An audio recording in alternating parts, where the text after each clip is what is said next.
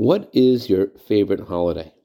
Good morning. Although my grandfather, Rabbi Fogelman Olam Shalom, loved all Jewish and Hasidic holidays, his favorite celebration by far was the 9th of Adar, when he invited all of his old friends to celebrate the anniversary of the day when the previous Rebbe first arrived on American shores.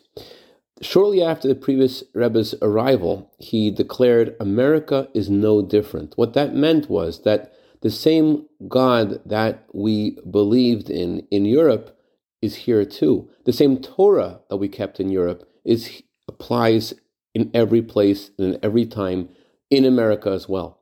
And that allowed the American youth at the time to feel connected, as opposed to many of the immigrants who felt disenfranchised from their roots.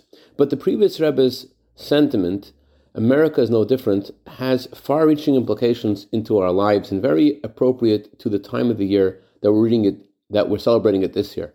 This Shabbat, we're adding an additional Torah portion to the regular one. It's called Zachor. It's about remembering the attack of the Amalekites on the Jewish people. The Hasidic masters explain that the word Amalek means to sever the body from the head. And on a spiritual level, what that means is to sever your idealism from your behavior and your character, to keep your faith in your heart and not let it affect the way you think and feel and act.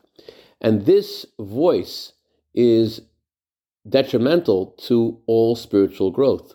And the 9th of Adar gives us the energy to bring our Europe into our America, to bring the same God that we worship when we're praying and learning into our day-to-day lives. I'd like to dedicate a minute of Torah today to David Mayer in honor of his birthday today, for a year of bracha, v'atzlacha, begashmius, u'ruchnius. Have a wonderful day.